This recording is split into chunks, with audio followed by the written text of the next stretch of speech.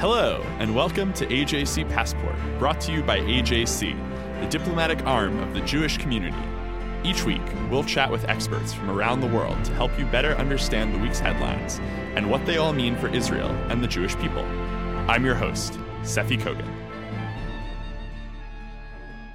This week, one of the most popular magazines among the young and woke demographic, Teen Vogue, published a piece linking police brutality in the United States to Israel. In recent years, the magazine has shifted its journalistic focus from makeup tips and dating stories to discussing the pressing issues of the day through a feminist lens. But how does that angle lead them to publish such unfounded criticism of Israel? Our guest this week has devoted a lot of time to analyzing how Israel is treated in feminist circles, with bylines on just this issue. In The New York Times, The Daily Beast, and The Forward, former Bustle editor and current Yale Law student Emily Shire joins us now from Washington. Emily, thank you so much for joining us. Oh, it's my pleasure. Okay, so I want to start right off the bat. What is the deal with Teen Vogue? Aren't they just like 17 or, I don't know, is there a glamour for girls? This is not a serious publication, is it? You know what, they're really changing their brand. And brand even makes it sound good, too superficial, but I think there's actually a core change in what they're hoping to deliver to their readers, which is incredibly admirable. I personally noticed that change during the 2016 election, and certainly afterwards, that they were trying to make it so that they weren't fashion and dating advice alone. And I say that as someone who also enjoys reading a lot of good fashion and dating advice. They were definitely moving into the more political realm. And I thought that was great because I think it's a huge disservice to assume that young women, let's say ages 15 to, Teen Vogue is teen, but probably goes up to 25, even 30, that their readership doesn't care about politics or can't care about fashion, dating, and politics all at once. And I very much admire them for acknowledging that and taking a more serious turn. I think that's such a good point also that we're seeing more and more people at younger and younger ages get actively involved in politics. Even, you mentioned age 15, say, which in fact is the age of a lot of the students from Parkland who have become such powerful advocates. Even though they are still 3 years away from even being able to cast a vote, they're getting engaged in the political process. So I think that's a tremendous point. Can you give us any examples of things that Teen Vogue has covered that you felt were, really powerful journalistic moments? They really have been hard on a lot of, and I say hard in a good way, on following the Trump administration. I think they've made it a regular part of their coverage. And in regards to the article that we're going to talk about, it's part of a regular column that's really about social activism.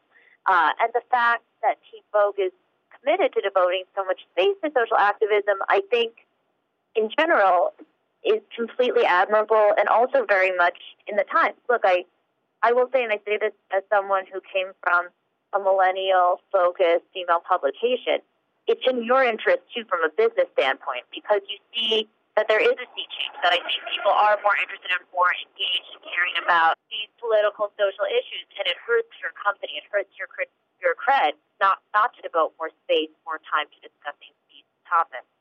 And you queued it up, so let me ask you. So now they have turned their critical eye, their woke reporting on Israel. What exactly happened?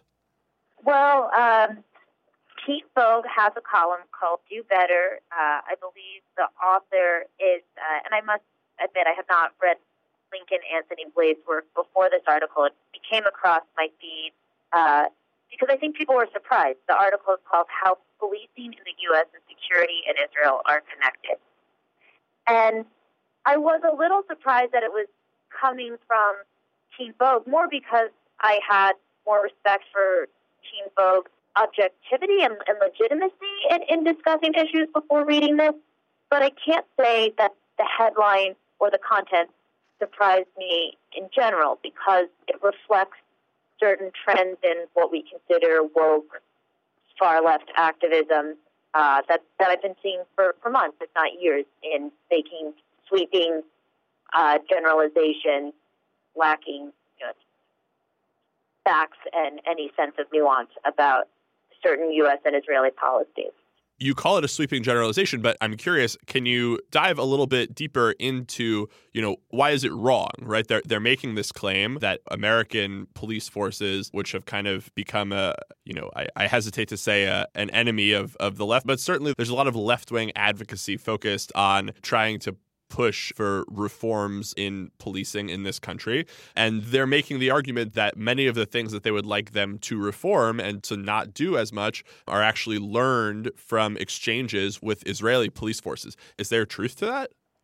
I found the article, so biased would be a charitable way to describe it. Biased to the point of just disingenuous would be a charitable way to describe it. To flat out misleading and false in specific sections. There are a number of points where I thought it was blatant misrepresentation or inaccuracy. Going through the article itself, I found it very disturbing how many half-truths there were. One was that the author brushes off very fast Nikki Haley's claim that there's anti-Israel bias. And you can certainly disagree with Nikki Haley on 1,000 issues, but the fact of the matter is, I think few people who are actually informed on the issue would disagree that there is an anti-Israel bias at the UN. I was looking up the statistics this morning, and from 2012 to 2015, 86% of all resolutions in the General Assembly criticizing specific countries were against Israel, which means against Israel alone, it far outweighed resolutions against Iran, North Korea, Syria combined. So the fact that the article doesn't actually acknowledge that was disturbing to me. I found the discussion of the U.S.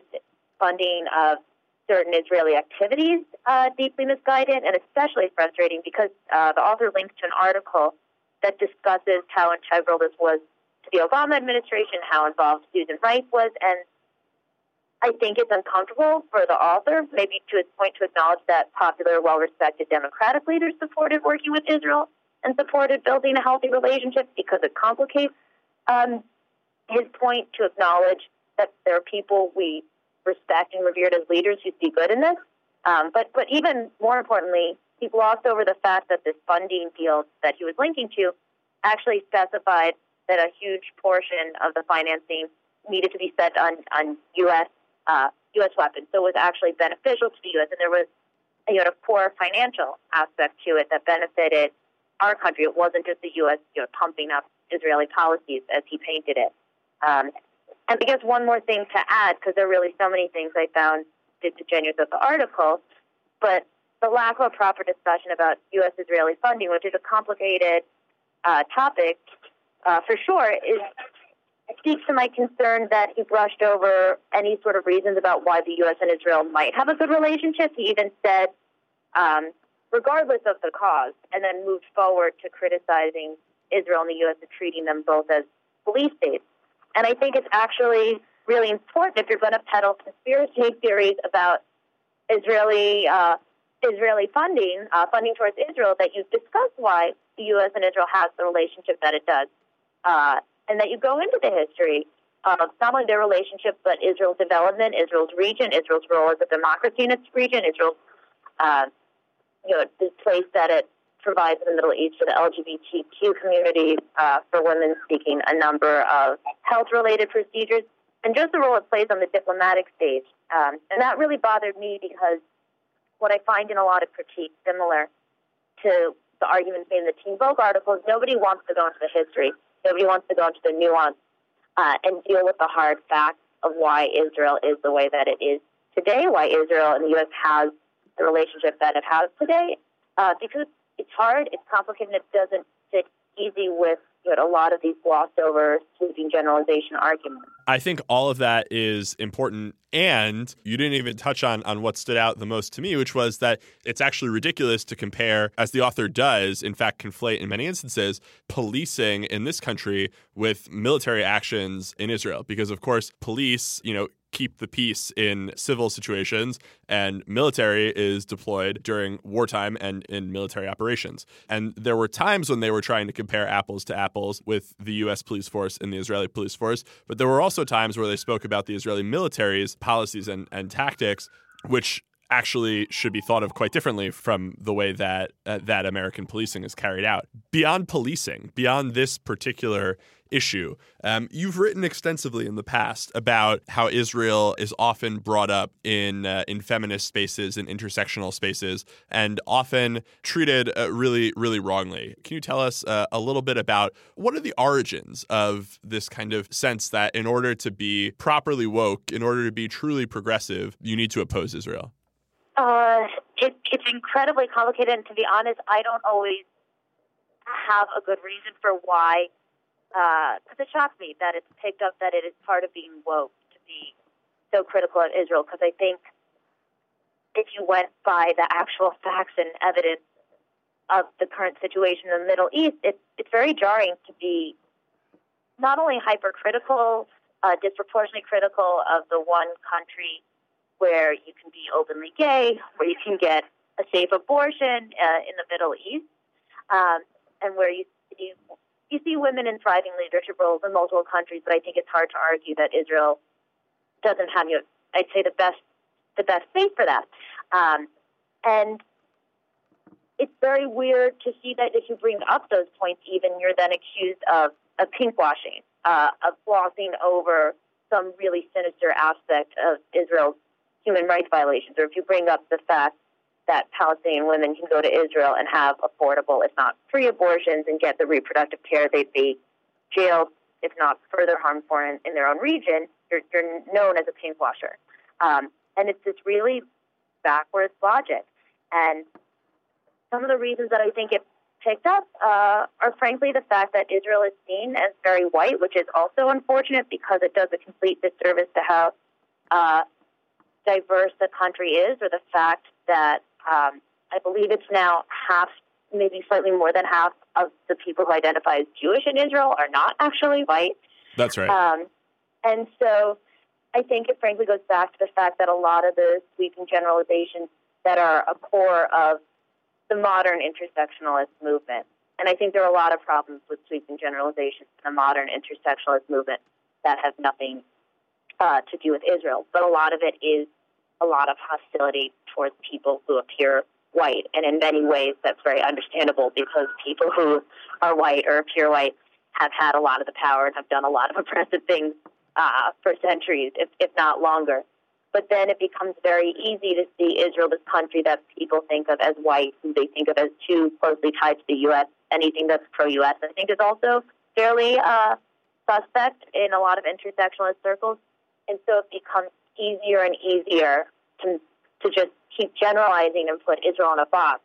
But it's weird because you have to do a lot of logical backflips and ignore feminist and LGBTQ plus concerns to do that. I think you see that problem arose with the Women's March unwillingness to distance themselves from Louis Farrakhan because the things that he opposed were sometimes similar to the things that he opposed, but he was also opposed to the LGBTQ community and opposed to fighting anti-Semitism, was in fact a proponent of anti-Semitism. But it really threw them to be in a position, I think, to be critical of someone who is of color, of someone who identified as a very extreme form of Islam, two groups that fit a little more neatly in the support of the intersectionalist movement. And to me, it just speaks to a larger problem of that there isn't a whole lot of intellectualism, that it's very much about purity tests and blind support for different linkages as a few people who lead the movement see fit.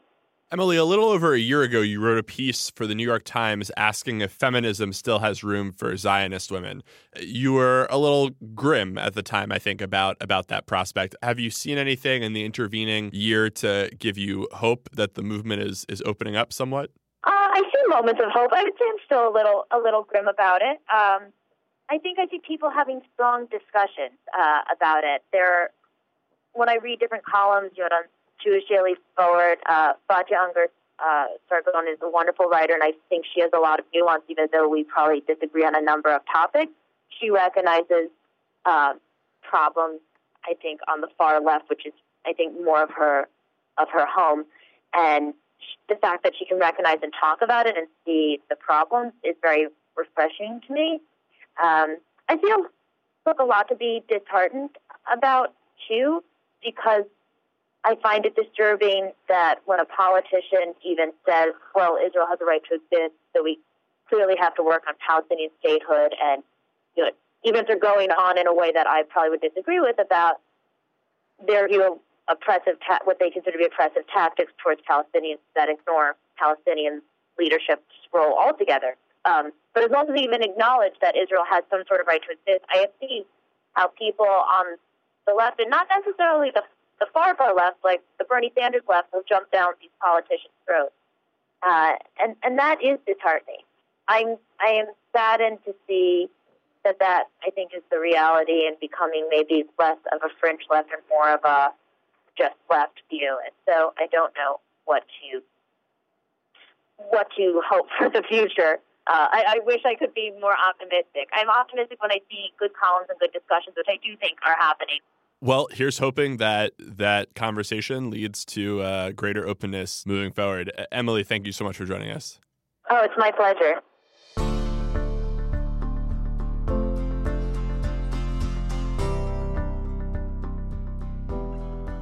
Under the cover of darkness this past weekend, Israeli army convoys evacuated over 400 Syrian civilians out of the war-torn country. Who were these people that Israel was saving?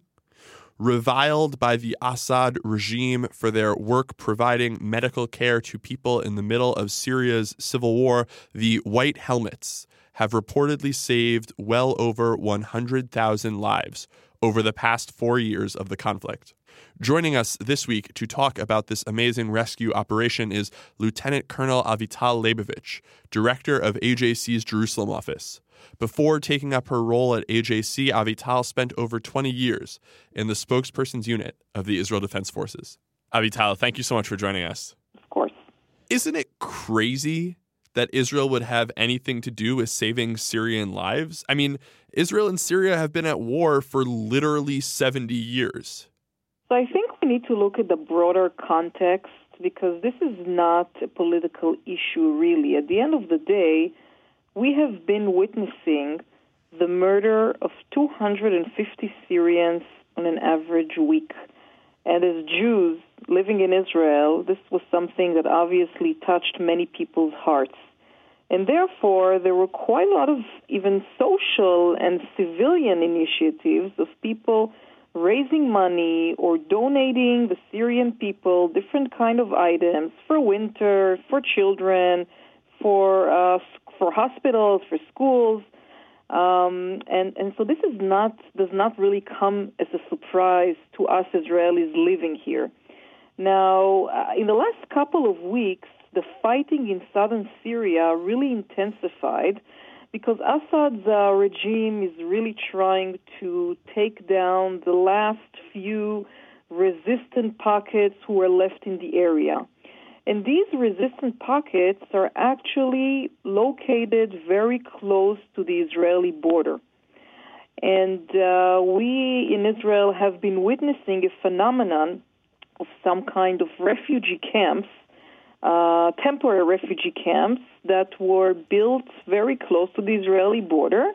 The people who were staying there, the Syrians who were staying there, obviously thought that since they would be close to Israel, this would give them some kind of immunity, which obviously did not happen. And Israel tried to intensify accordingly its efforts, humanitarian efforts, and it built a certain military unit called Good Neighborhood. And this Good Neighborhood actually did a lot of things in the recent months. And actually I can tell you that just last week, one of the units in the north carried out 6 special operations in a few areas along the border where humanitarian aid was given to the Syrians, was passed to the Syrians in those tent camps of refugees in the Golan. 72 tons of food, 70 tents, 9,000 liters of gas, different kinds of medicine and medical equipment, and of course toys and clothes for kids were all passed through this unit. And this is just a little indication of, I think, the pretty much impressive investment that Israel is really doing here. And again, not for any political reason. Official Israel for the last 7 years stayed out completely of speaking about the next day in Syria, what will happen tomorrow, who will replace Bashar Assad. So this is really, really strictly humanitarian. Well, the White Helmets have been operating in danger in a war zone for years. Should we take the fact that they are, kind of finally tapping out, should we take that to mean that the regime, with the assistance of the Russians and the Iranians, is finally about to win the civil war? Well, I don't think that we are very close to an ending.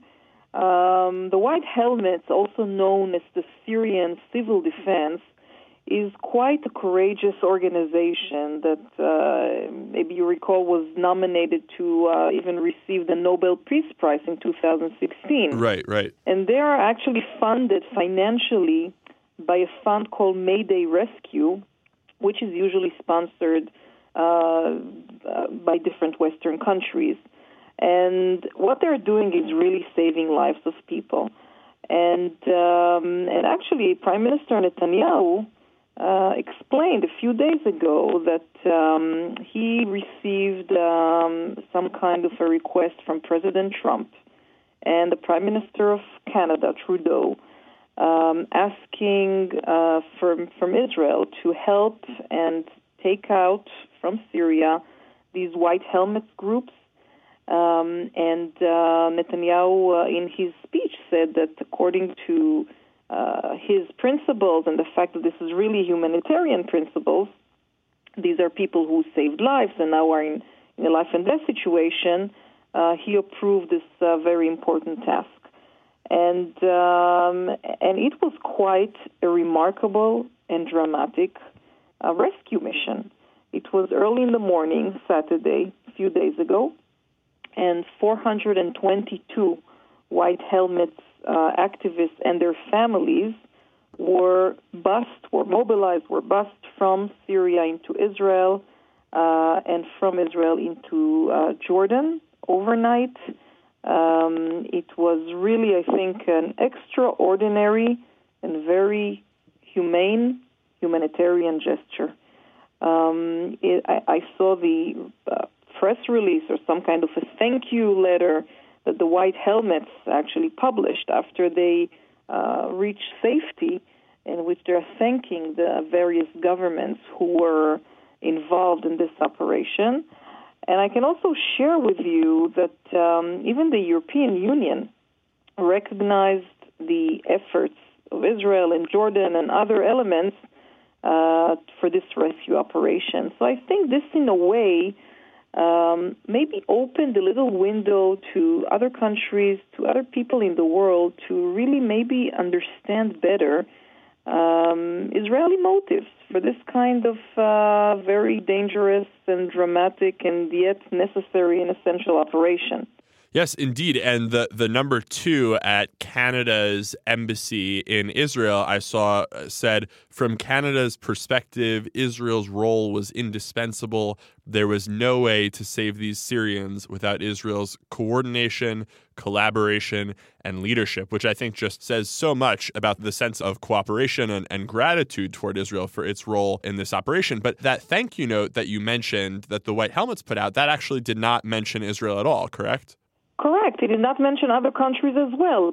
It read governments, other governments, all governments that were involved. So it didn't mention other countries as well, which I'm fine. We don't need, the publicity for that. The footage was released, and I think people know exactly what Israel did. But it wasn't all very rosy, because we did see some condemnation, for example, by Russia. Russia issued a statement which actually said the following, that the White Helmets, the fact that they were removed from southern western Syria, this actually has one positive thing, which is the White Helmets will not be able to use any more chlorine to fabricate a chemical weapon in a specific area in Syria. So that's what, for example, the Russian embassy in Israel tweeted. And that's just a ridiculous inversion of what's actually happening. Right, and of course the Syrian government reacted by saying that this is a terrorist activity of Israel, and actually it's exposing the real nature of this organization, and it's of course putting in danger the stability of the area, as if the area is so stable. Only yesterday, 2 rockets landed in the Kinneret, in the Sea of Galilee, fired from Syria. So this really, from the Syrian perspective, put in danger the stability in the area.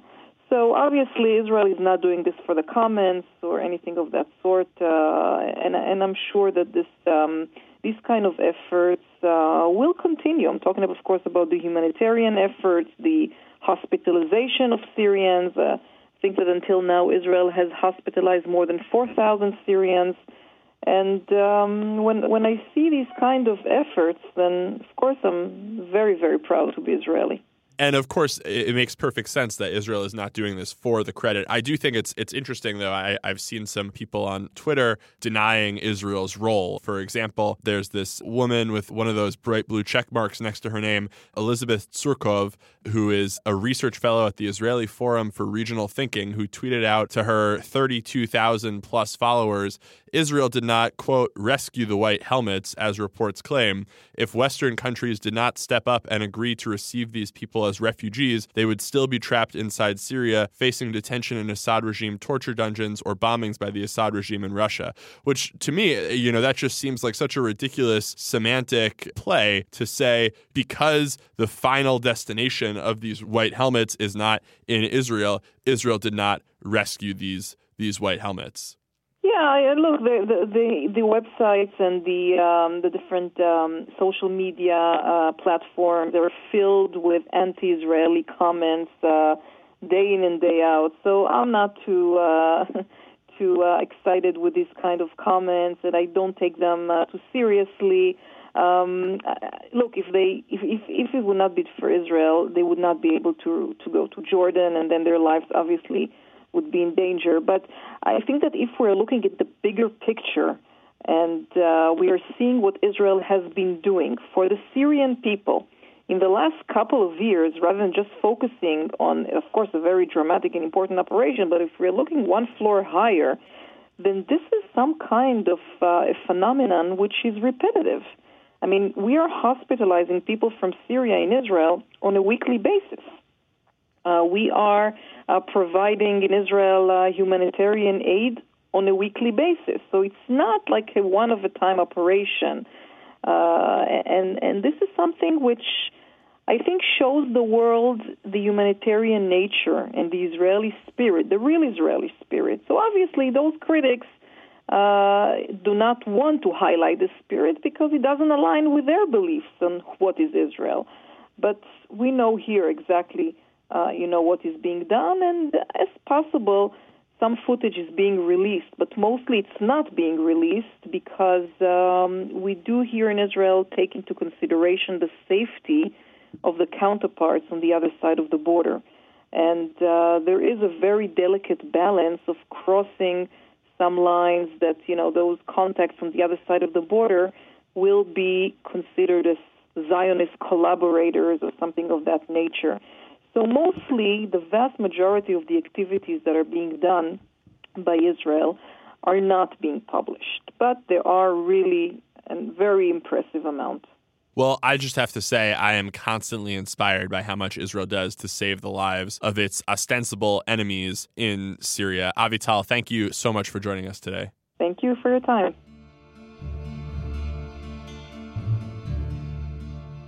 Now it's time for our closing segment, Good for the Jews, where each week I share one final thought about a recent development in the world and try to answer that age-old question.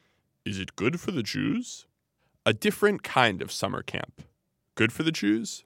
There's one in Washington State. Another is in Sacramento, California. There's a third in St. Louis, Missouri. Across the country, Jewish communities have partnered with immigrant aid societies to open summer camps for refugee children. It's a natural partnership. Thousands upon thousands of Jews are touched by their Jewish camp experience each summer. And Jewish tradition commands us to welcome the stranger in our midst. What better vehicle to welcome and to aid these newest residents of America than by offering them a summer camp experience? The optics might be a little strange, as Jewish teens work as counselors for Black and brown children, with some girls wearing hijabs and other youngsters knowing very little English. But the effort is undoubtedly worth it. And summer camps like these, like summer camps in general, are undoubtedly good for the Jews. You can subscribe to AJC Passport on iTunes or on Stitcher. Follow us on SoundCloud or learn more at ajc.org/passport. The views and opinions of our guests don't necessarily reflect the positions of AJC. We'd love to hear your views and opinions or your questions. You can reach us at passport@ajc.org. If you like this podcast, be sure to rate it and write a review to help more listeners find us.